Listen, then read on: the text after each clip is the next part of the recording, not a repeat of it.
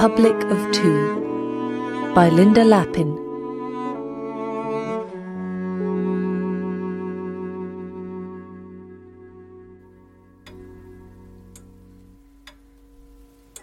Katie. No. It's so dark on those stairs. No. Please. Be careful.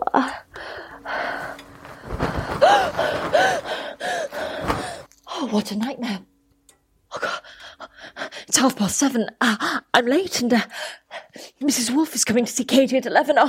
How can I possibly get everything done before she arrives? Oh, God, Katie will be furious. Oh, now where did I put my overall?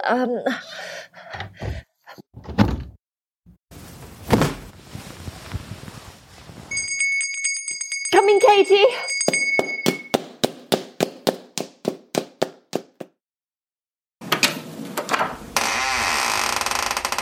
Good morning, Katie. Did you sleep well? Goodness, Ida! Goodness, Ida, do you know what time it is? And no, not well. My sciatica. I'm so sorry to hear that. I'll bring your breakfast tray at once. Not really very hungry, Jones. Just a half slice of toast with a cup of tea will do nicely. The doctor said eggs. Eggs, butter, cream and fruit. You must eat to keep up your strength if you're going to hold up on our trip back to France next week. Back to France indeed. All right, Jones, an egg. But look sharp. It's nearly 8 o'clock. I'll be receiving Virginia in my studio, so you'll need to have the room in shipshape by 9:30 if I'm going to get any writing done before she comes. Oh, and you must hide all my medicine bottles. I want everything to be perfect. Virginia is so fussy and particular and posh, you know. Well, she may be posh, but she isn't always so particular. Whatever do you mean? Last week when she was here, I saw she had safety pins stuck in her skirt to keep her hem from unravelling. And after she left, I found a handkerchief wadded up and pushed down between the cushions of the armchair where she'd been sitting. How horrible of you to notice such things about my friends. How do you know it was her handkerchief and not one that belonged to Jack or someone else? It was embroidered with the initials V.W. It was a bit frayed along the edges and didn't look very fresh. Nonsense! Virginia has a whole house full of servants to see to her needs, like mending hems and laundering handkerchiefs, while I only have you. You know, Katie, you are my best friend in the world, and I would do anything for you, even mend 100 hankies so you'd never be without a fresh one. That is, if you ask me to. Luckily, I don't own 100 hankies. Enough silly talk. Please bring me my breakfast. And mind you don't burn the toast. Jack can't stand the smell of charred toast wafting up the stairs. I promise this time I'll be more careful.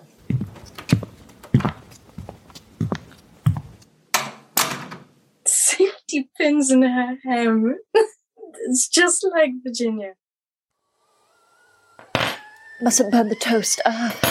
Mustn't burn the toast. That can't be the milk minutes. It's not Thursday. Yes? Flowers for Mrs. John Middleton Murray, 2 Portland Villas. Yes, that's us. Thank you. Here's something for you. Thank you, ma'am. Oh, what beautiful yellow roses. They're from Lady Otterline. Oh, I'll just put one on Katie's breakfast tray.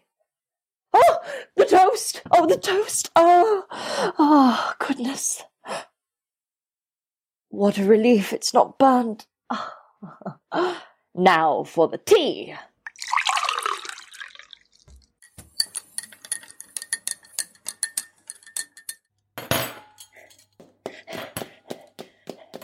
And here we are. Who was that at the door? Roses from Lady Otterline. I'll put them in your studio straight away. Roses? Again. She's so kind. Help me with these pillows, will you? Will that do? Thank you, Jones. This is perfect.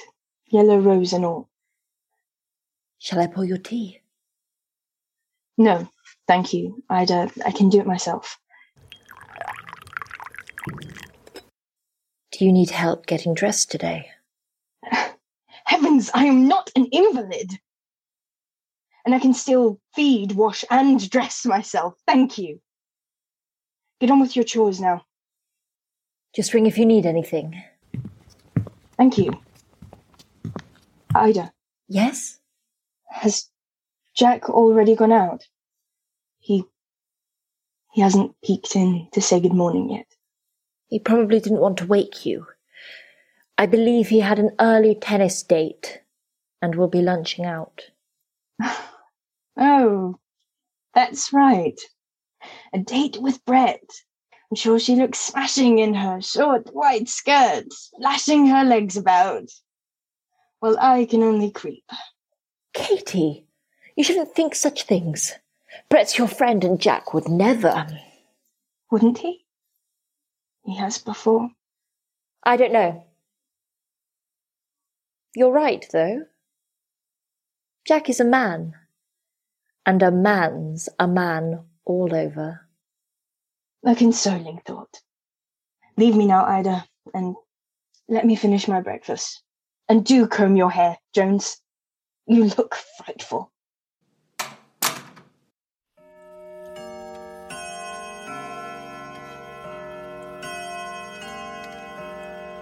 At last, a few moments alone with my thoughts. What lovely roses.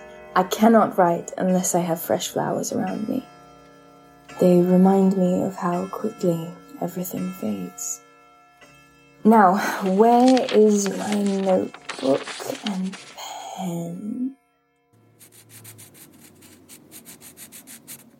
One precious hour for my diary before Virginia arrives. One precious week before I leave London again. With all my affairs still to be put in order, tickets, clothes, trunks, books.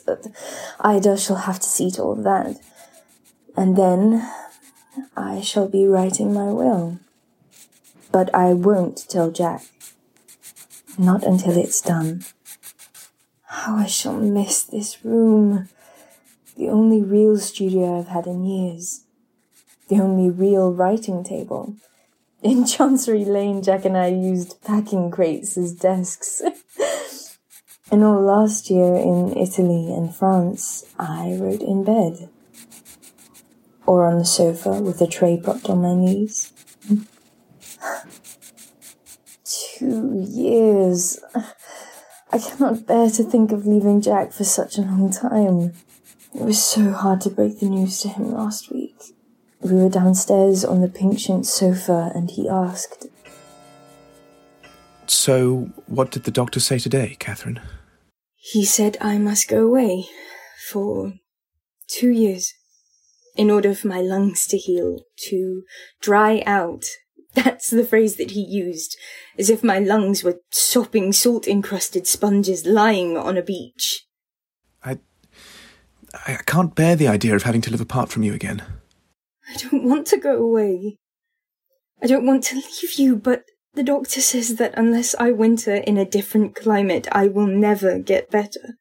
Well, you must get better, so you must go, even though it's so painful for us both. Do you think I will be cured? Of course you will. And can't you come with me?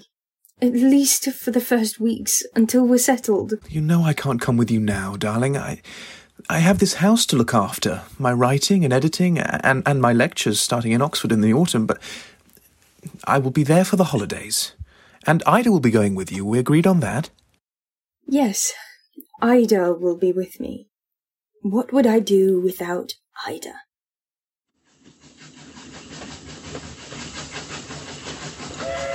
Hampstead Heath! Watch your step getting off, madam. Thank you. What a crush of people today. It's a perfectly splendid day for an outing. How delightful to escape Richmond for a morning and traipse about the city all alone, floating free like a hawk above the down. Walking in London can be just as invigorating as walking in the country, if not even more so. Here near the heath the air is so fresh. That must be why Catherine chose to live here, for her lungs. They say she's extremely ill this time. Poor woman. And she must go away again to avoid the English winter.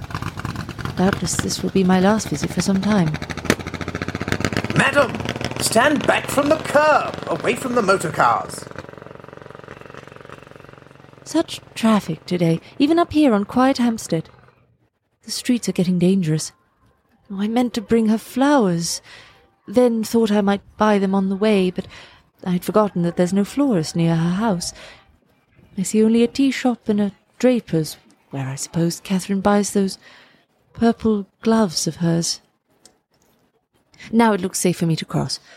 Oh, I do hope it will be just the two of us, Catherine and myself, and that Murray won't be there today. I simply can't talk to him the way I can talk to her. I find him and his book reviews increasingly tiresome and hostile. But Leonard says he will be lecturing at Oxford before long. Awful man. Catherine I can bear, despite that scent she wears sometimes, like a civet cat, and all her painting and posing. But Murray can be so mute and dull unless the subject is his own work. I suppose he's dreadfully upset about Catherine having to go away. Not too upset, perhaps. They say he's been having an affair, but I mustn't let gossip interfere with my real feelings about them. And with what matters, the way I can talk to her as no one else about writing, not even Tom Elliot. Why is it that I can't make up my mind about those two? Do I despise, respect, or pity Murray? How much do I actually care for Catherine? More than I wish to admit. Her recent book has been such an extraordinary success, yet when I read it, I felt she was done for. I had to rinse my mind afterwards as its odour permeated my thoughts. Admittedly, the stories were clever. Too clever, perhaps. With cheap effects. Poor soil her mind is, laid over rough rock. And that review she published of my novel, Night and Day, claiming that I was unscarred by the war. How hurtful. How untrue. If only she knew what I've been through, and how much alike we really are. And yet that last story she published, there was really something to it. Hers is the only writing I've really been jealous of. When she goes, I shall miss her terribly. I shall miss those probing, dark eyes.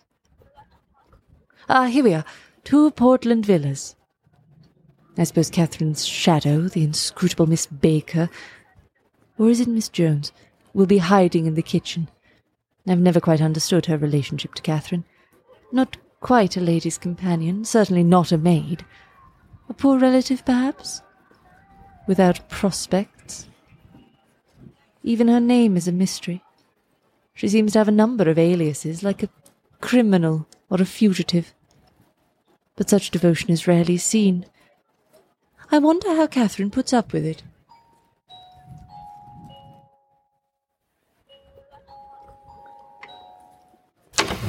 Hello, Mrs. Wolfe. Do come in. Katie is expecting you.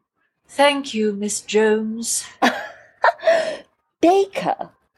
The name is Baker. Katie, your guest is here. Just go on up to the studio, Mrs. Wolfe. Thank you.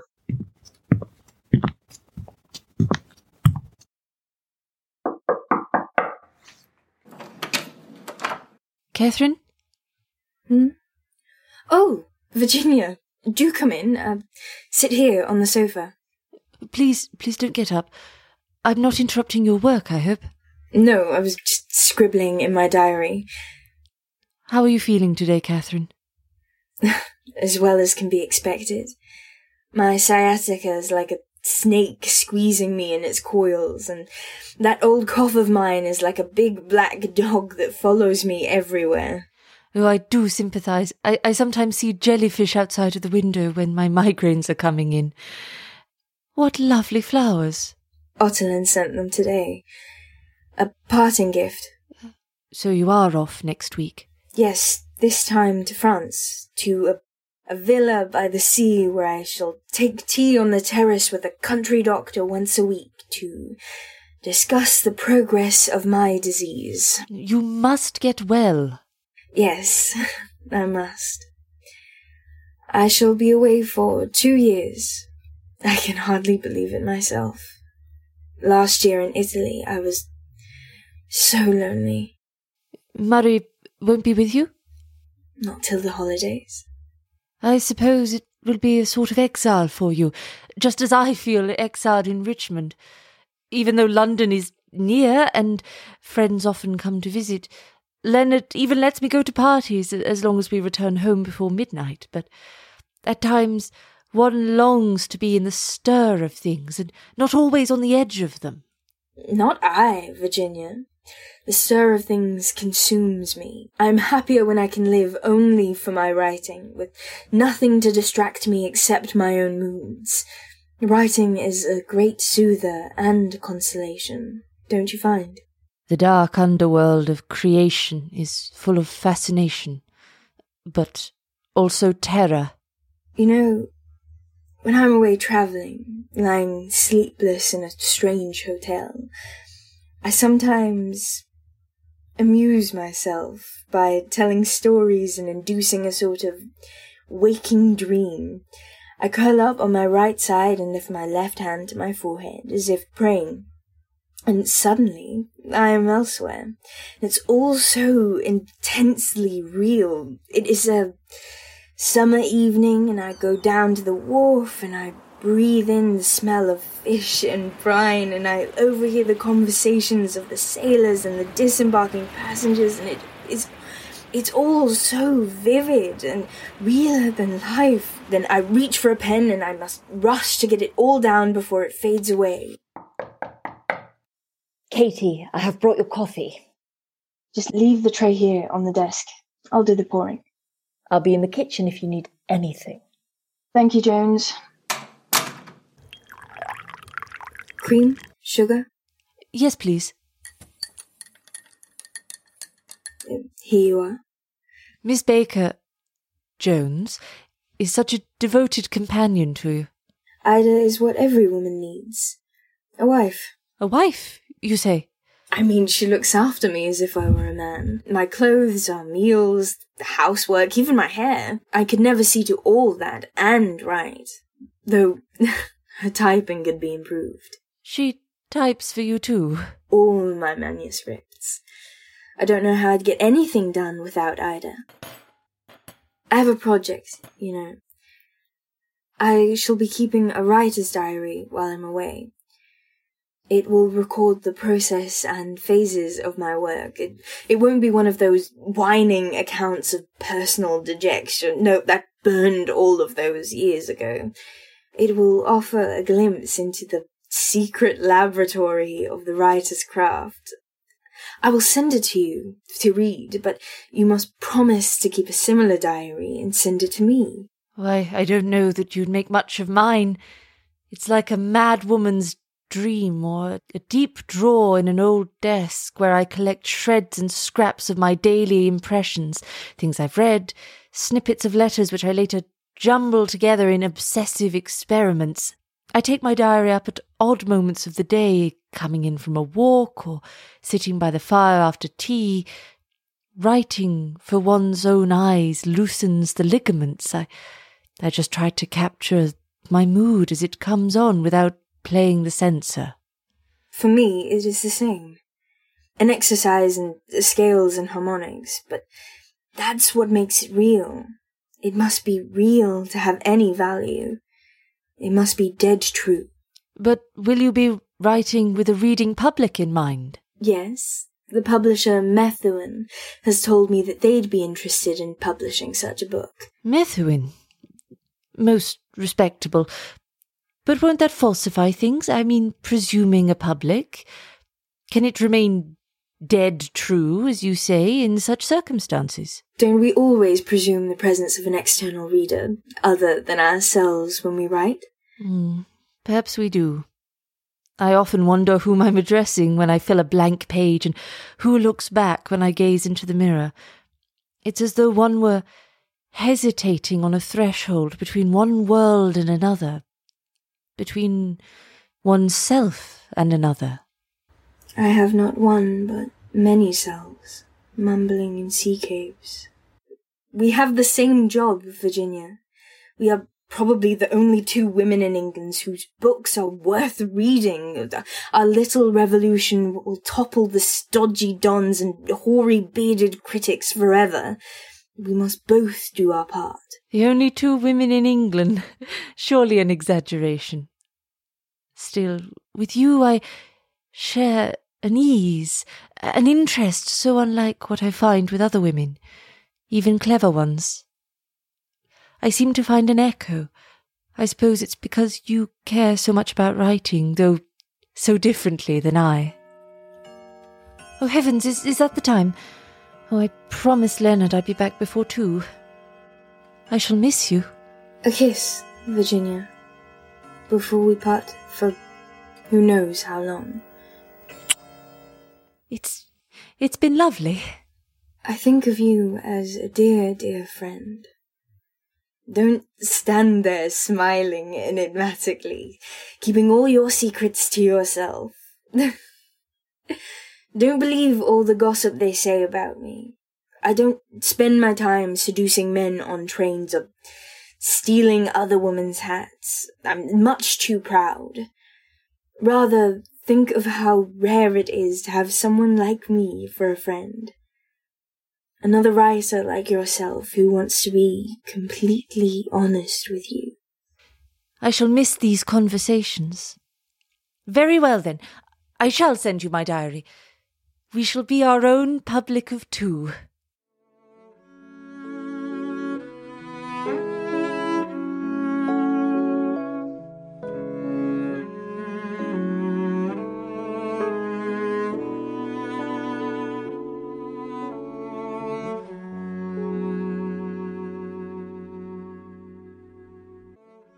In A Public of 2, Ida was played by Alice Gold, Catherine by Alicia O'Donnell, Murray by John T. O'Callaghan, and Virginia by Rosie Beach. Other parts were played by members of the cast. The script was written by Linda Lappin and is an adaptation of her novel, Catherine's Wish. This has been a Yorick Radio production,